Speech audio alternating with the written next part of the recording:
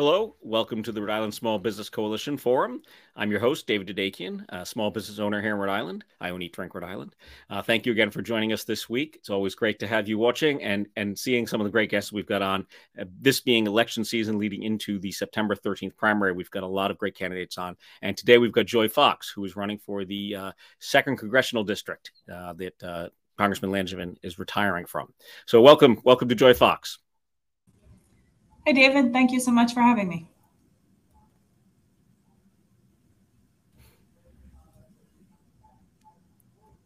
Always got that momentary buffering thing. Here we go. Sure. Hi, David. How are you? Hi, Joy. How are you? Hi. The wonders of the internet. It allows us to do this, and it's wonderful, but sometimes it just slows down just a tiny bit. Yeah, no. Thanks for having me. I appreciate the opportunity. Our pleasure. It's good to have you. We try to have as many candidates on here as possible to hear from them regarding the small business community and what's going on here in Rhode Island with small business. So why don't we start? Why don't you give the viewers an overview of yourself and what you're doing and running for the 2nd Congressional District? Great, thank you. Yes, I am running for Rhode Island's 2nd Congressional District. I got into this race because I care deeply about the community that I live in and grew up in, and have never been afraid of tackling challenges throughout my career, and think that I am in the best position to serve in Congress as the next representative from the 2nd District, really for 3 reasons. One, I just mentioned, I grew up here. I was raised in Cranston, live in Warwick now, and that got me into the community as growing up in and around Patuxent Village. And then I moved into really getting deeper into the community by being a small business, by working for the Cranston Herald and the Warwick Beacon, really getting deeper and understanding the challenges, but also the successes that we have here in Rhode Island. And I know campaigns are often about our challenges, but I'd also like to go to DC to show where Rhode Island is punching above its weight and really being a leader. And then lastly, I have spent my career really making a difference. My first foray into government service was working for the Rhode Island Department of Corrections, where I came to have a strong understanding of the balance between criminal justice and social justice. I actually did work for Congressman Langevin, both here in the district and down in Washington, D.C., and worked for Gina Raimondo when she was both treasurer and governor. I ran her transition into the governor's office. And since leaving government service, I have run a small business myself. I run a small strategic communications firm here in the state. And it is for those 3 reasons, having grown up here with deep roots, having spent my career listening and working to make a difference, is why I think I can hit the ground running on day one and am uniquely qualified for this position and bring a different perspective. Sure. No, thank you very much. That was a great overall summary. I think it's great for people to hear about being a resident, being here, your whole life. And even though you obviously traveled for working, but then also being a small business owner here. Is your consultancy based in Warwick? Is that how it works? Yeah, well, actually it's based in Providence. I'm actually sitting right now, and we have a small office in the CIC building, which is part of the Innovation District now. I can look out my window and see the new pedestrian bridge. So yeah, we are based in Providence. We do work in and out of Rhode Island, and the firm is doing really well, which is exciting. And the campaign is doing really well. I am working full time. I don't have the luxury of not working, so I am balancing both. And but having watched my own family, my grandfather and father ran a small family business as well, and know what it takes to not only serve your community. They were always involved in Rotary and Cranston politics and so on and so forth. So I grew up with that strong work ethic. Well, it's certainly something a lot of small business owners know. Running a small business isn't just one hat by any means. There's lots of different hats, and also family in many cases, and things of that nature. So we understand that. We understand all the different parts of that game you've got to play. It's both also terrifying and exhilarating all at once, wouldn't you say? Right. Yeah, we've discussed that many times with people here over the last 2 years. There's a lot of uncertainty owning a small business, but the rewards can be hugely gratifying if that's the type of environment you like to work in. It's not like anything else. No. But also you mentioned in your bio there, you're a long time part of the political system. You understand how it works. You've been through it on the federal level and on the state level. So it's interesting to hear that part of your background. How do you see obviously small businesses, touches just about everything. We're going to focus on that, economics of it here during this program here. But, obviously congressional seat touches upon a lot of other things besides just small business. But how do you see the federal level affecting small businesses here in Rhode Island? What a congressperson can do? Yeah, that's a great question. I think there's a couple of things. There's certainly the Small Business Administration and making sure that that is as strong as possible, as well as our own Commerce Department, where former governor now serves as the Secretary of Commerce. There's also resources there as well. I think that in addition to making sure that the funding continues to come from Rhode Island, which I think our delegation right now punches above its weight, we need to make sure that we're looking at bolstering and strengthening programs out there, not only as we saw during the pandemic, but beyond that with things like the Small Business SBIR Fund and the Tech Transfer Funds, for example. Those are things that we can always strengthen and make sure that that money is coming into Rhode Island, as well as disaster relief. We know the climate is changing right before our eyes, and we are prone to hurricanes and other natural disasters, as we saw with Superstorm Sandy as well. So making sure that those resources are always on the ready for whatever may come a small business way. And it's also looking long term. I think there are two issues that I worked on with Congressman Langevin's office. One was making sure family caregivers had access to support and services, which is critical.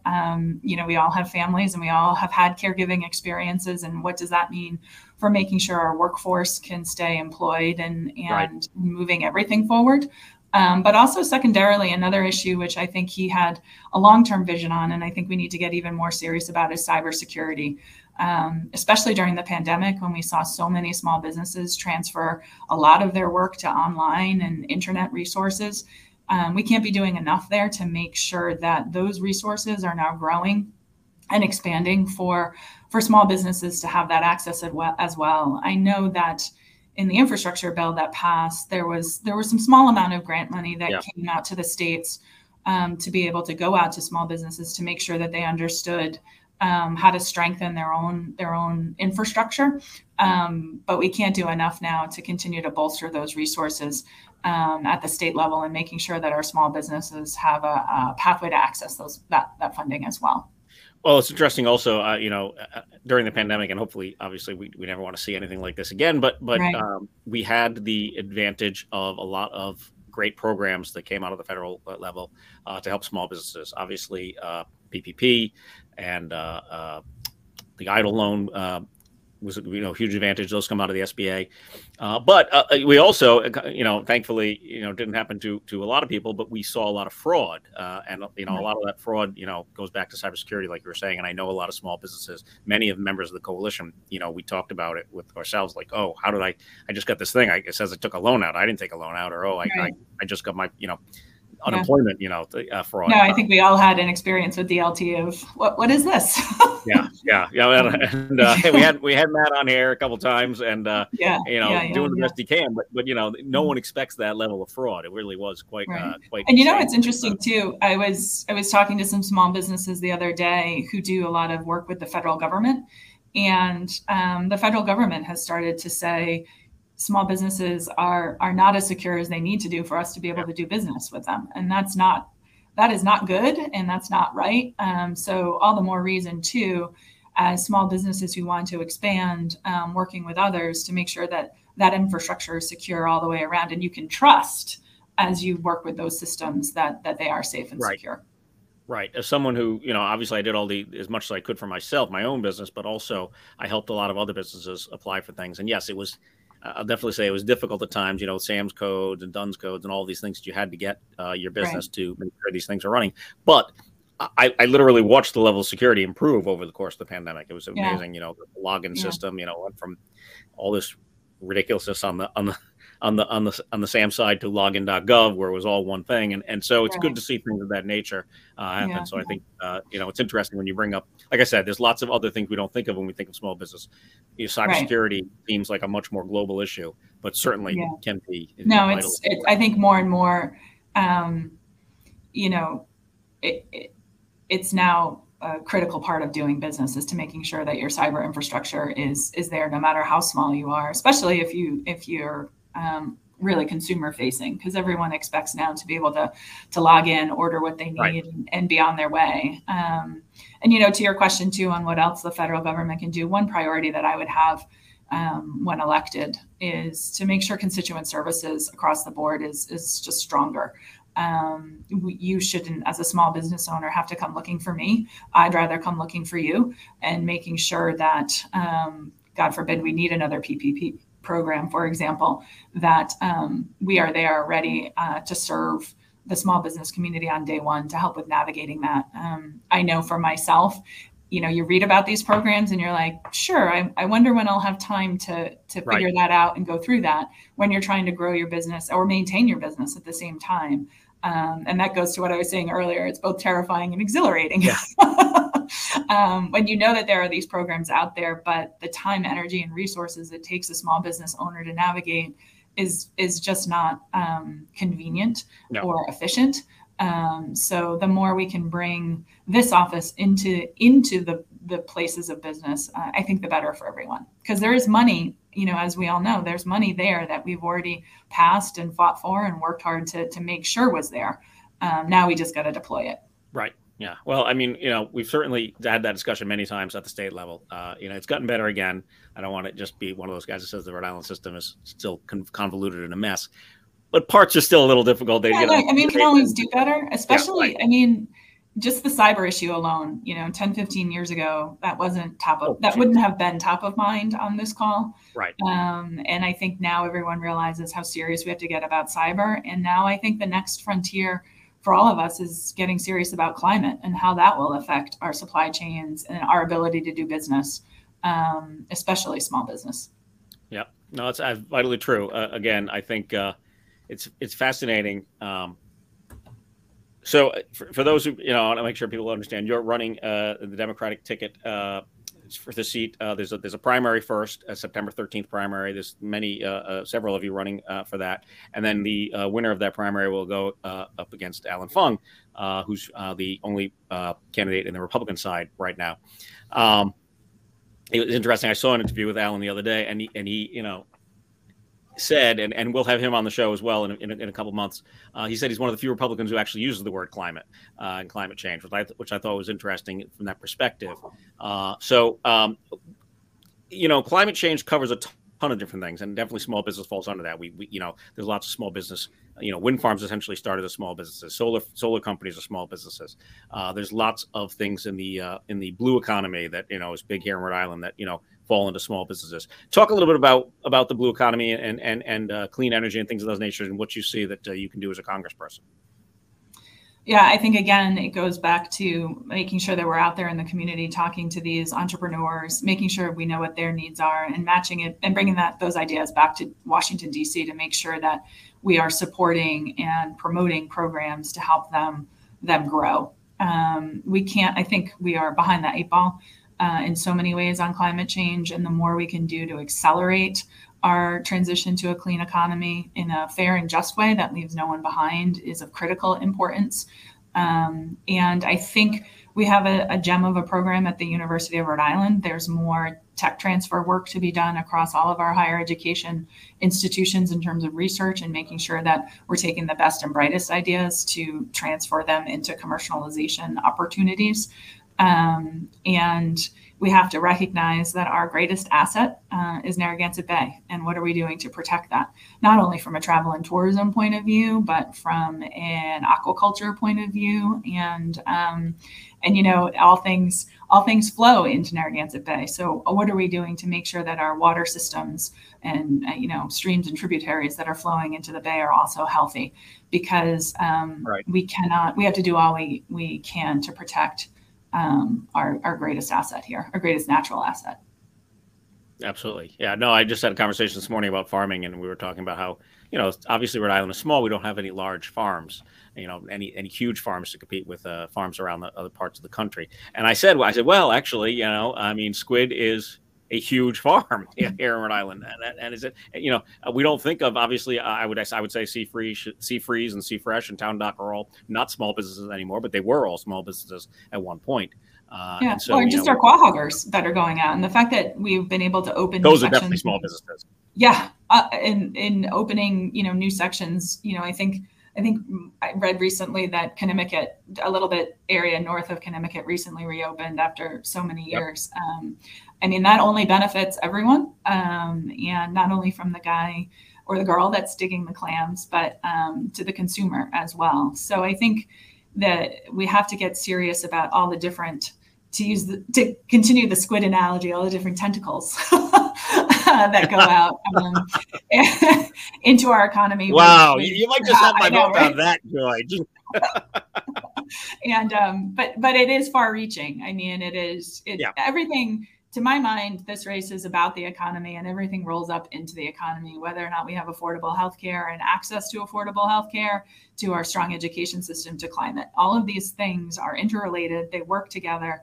They need to all, break down. We need to break down silos wherever possible. And to your point on the farming, I mean, just this weekend, I was at the Fisherman's Campground down in Point Judith for their farmers market.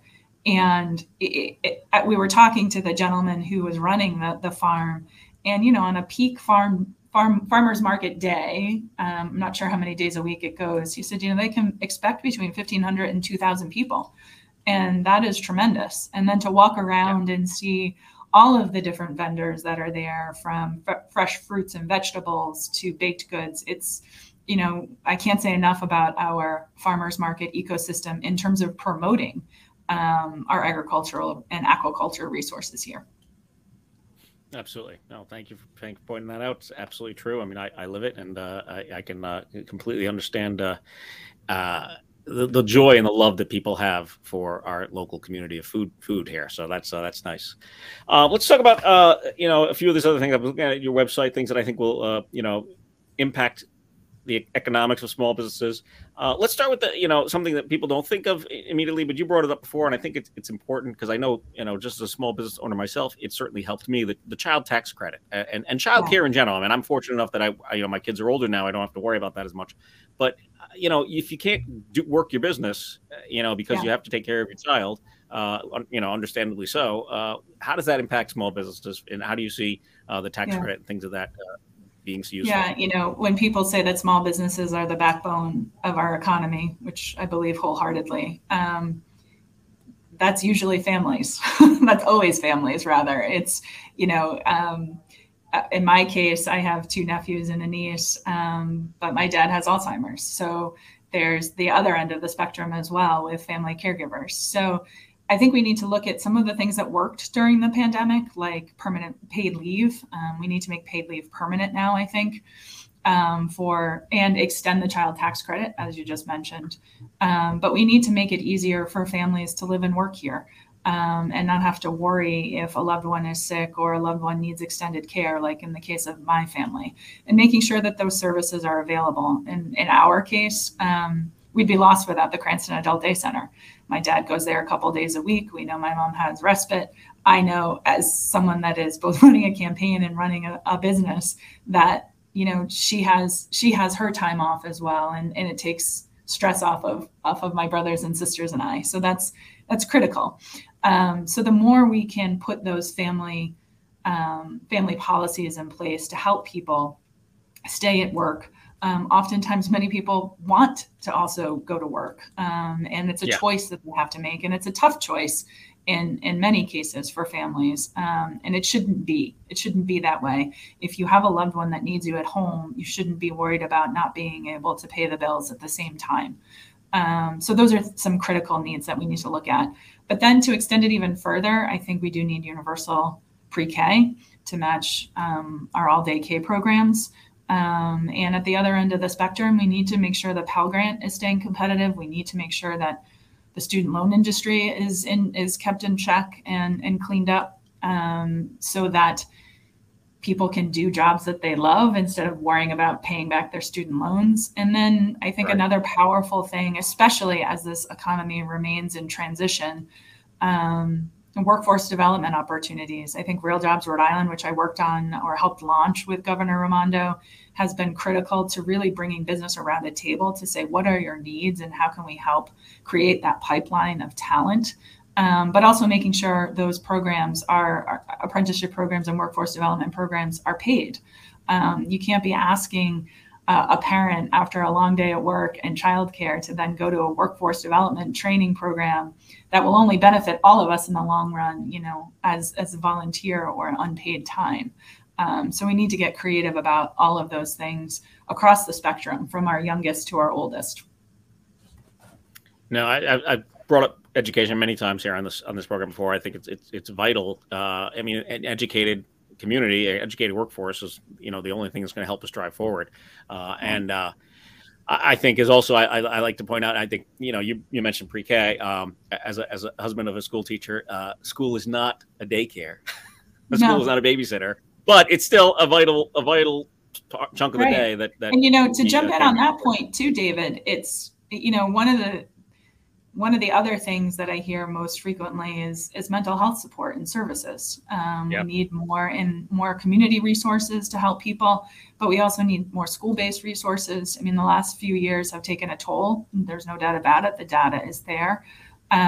So yeah, when I say that everything rolls up into the economy and keeping our small businesses strong, I think affordable access to healthcare is number one on that list. And I think one thing that we can't do enough of right now is making sure that the funding is there on the mental health side as well, to help our families, but also to help our teachers who are there every day with our kids. Yeah. And I think regarding healthcare, it's also something that's come up many times with those of us in the small business community that talk about it. That barrier to leaving whatever job it is you're in that you don't like, but you need it for a number of reasons, healthcare being one of them primarily, and not being able to just shift things around and move to other places, or start your own business, is what we want to see people do, is tough. I mean, that's a tough thing to shake, to say, do I want to leave my job in my healthcare and be kind of vague for a little while, because who knows?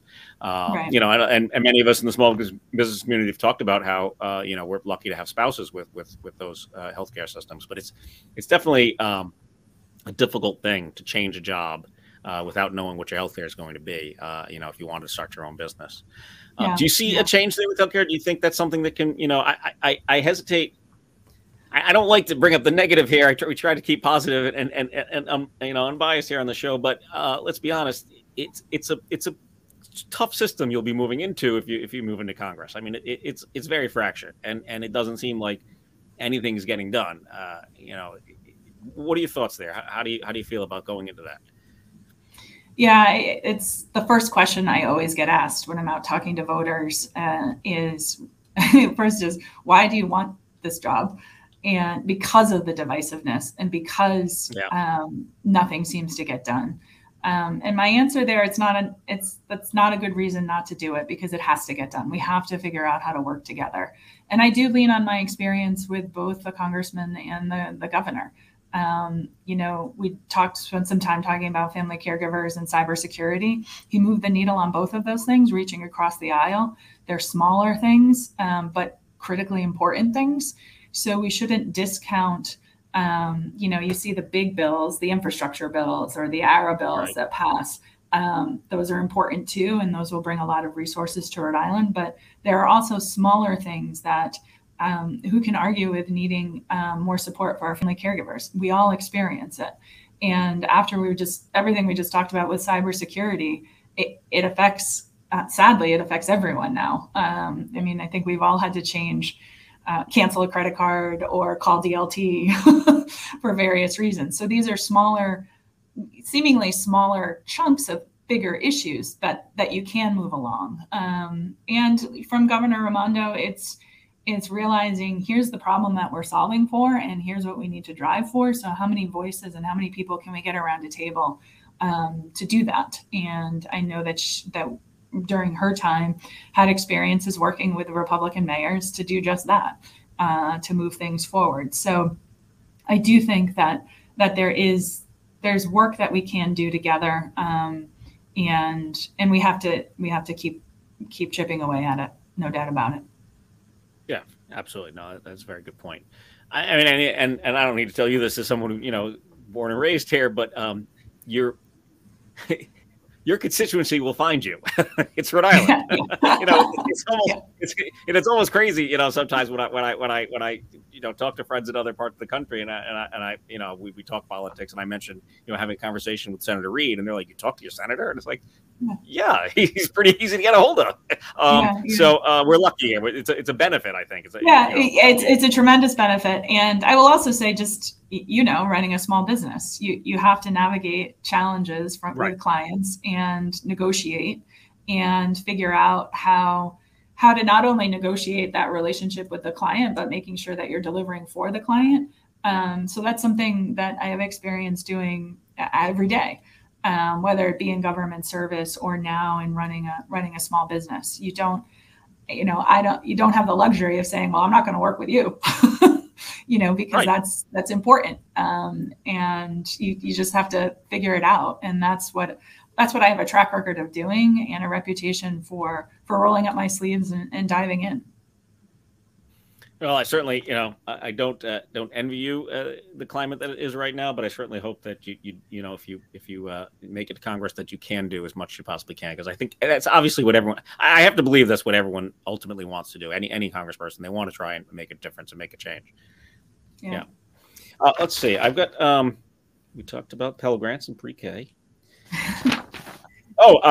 Supply chain issues, obviously something very important to small businesses. It's been affecting across the board. And I know it was mentioned on your website. What are your thoughts there, you know, regarding small businesses? What do you think Congress can do? Because at a certain point, I wonder if it is even something the government can affect as much as we think.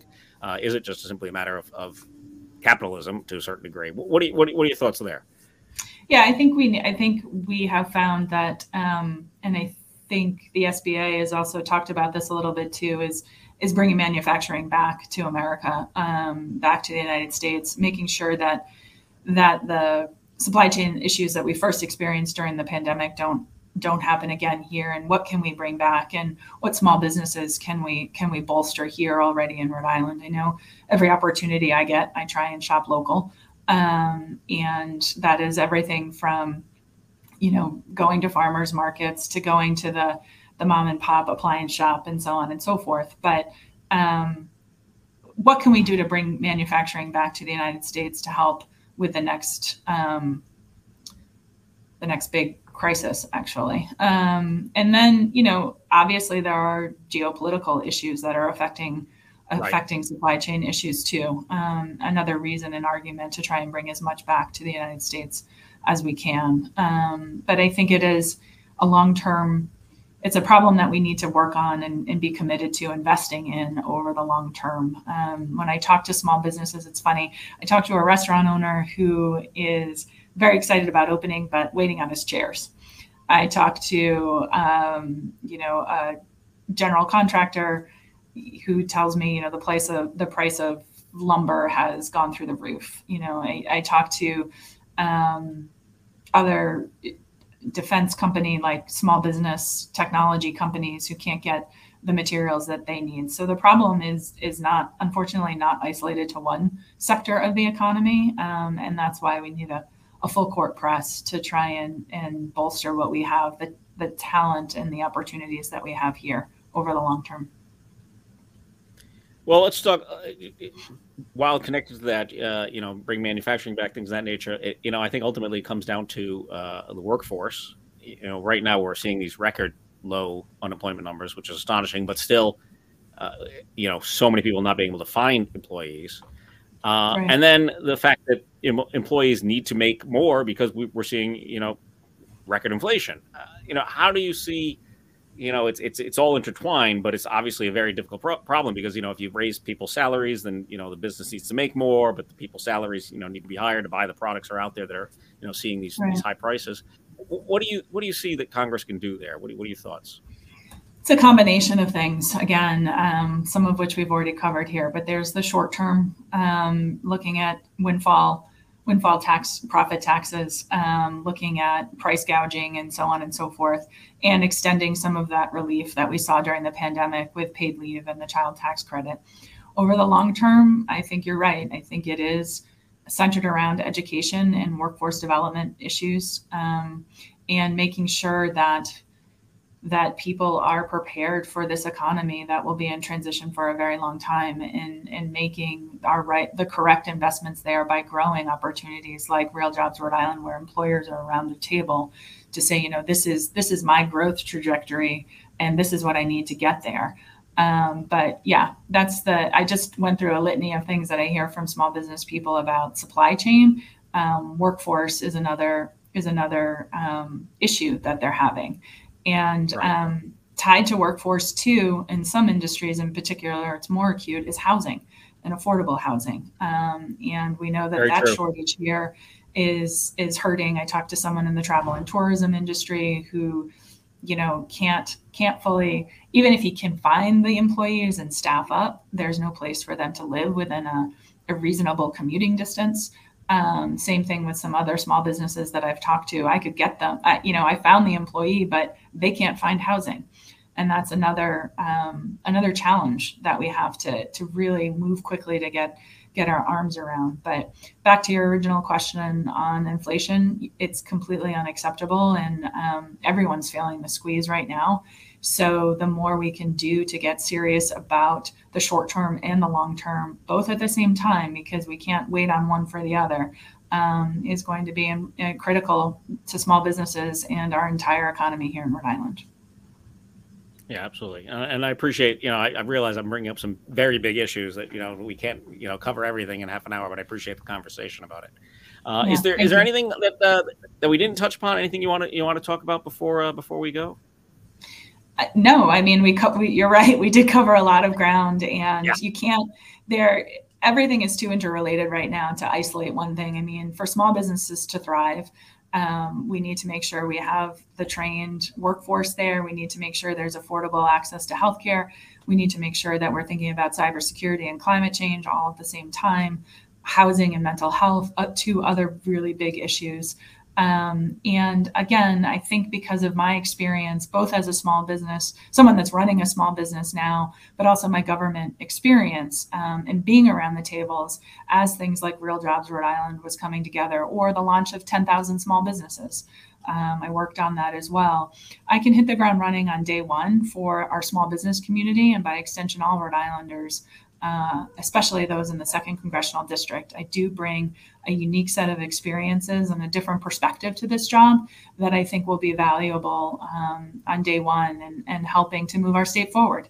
So I really appreciate the opportunity today, David, to talk to your members and anyone else that's listening.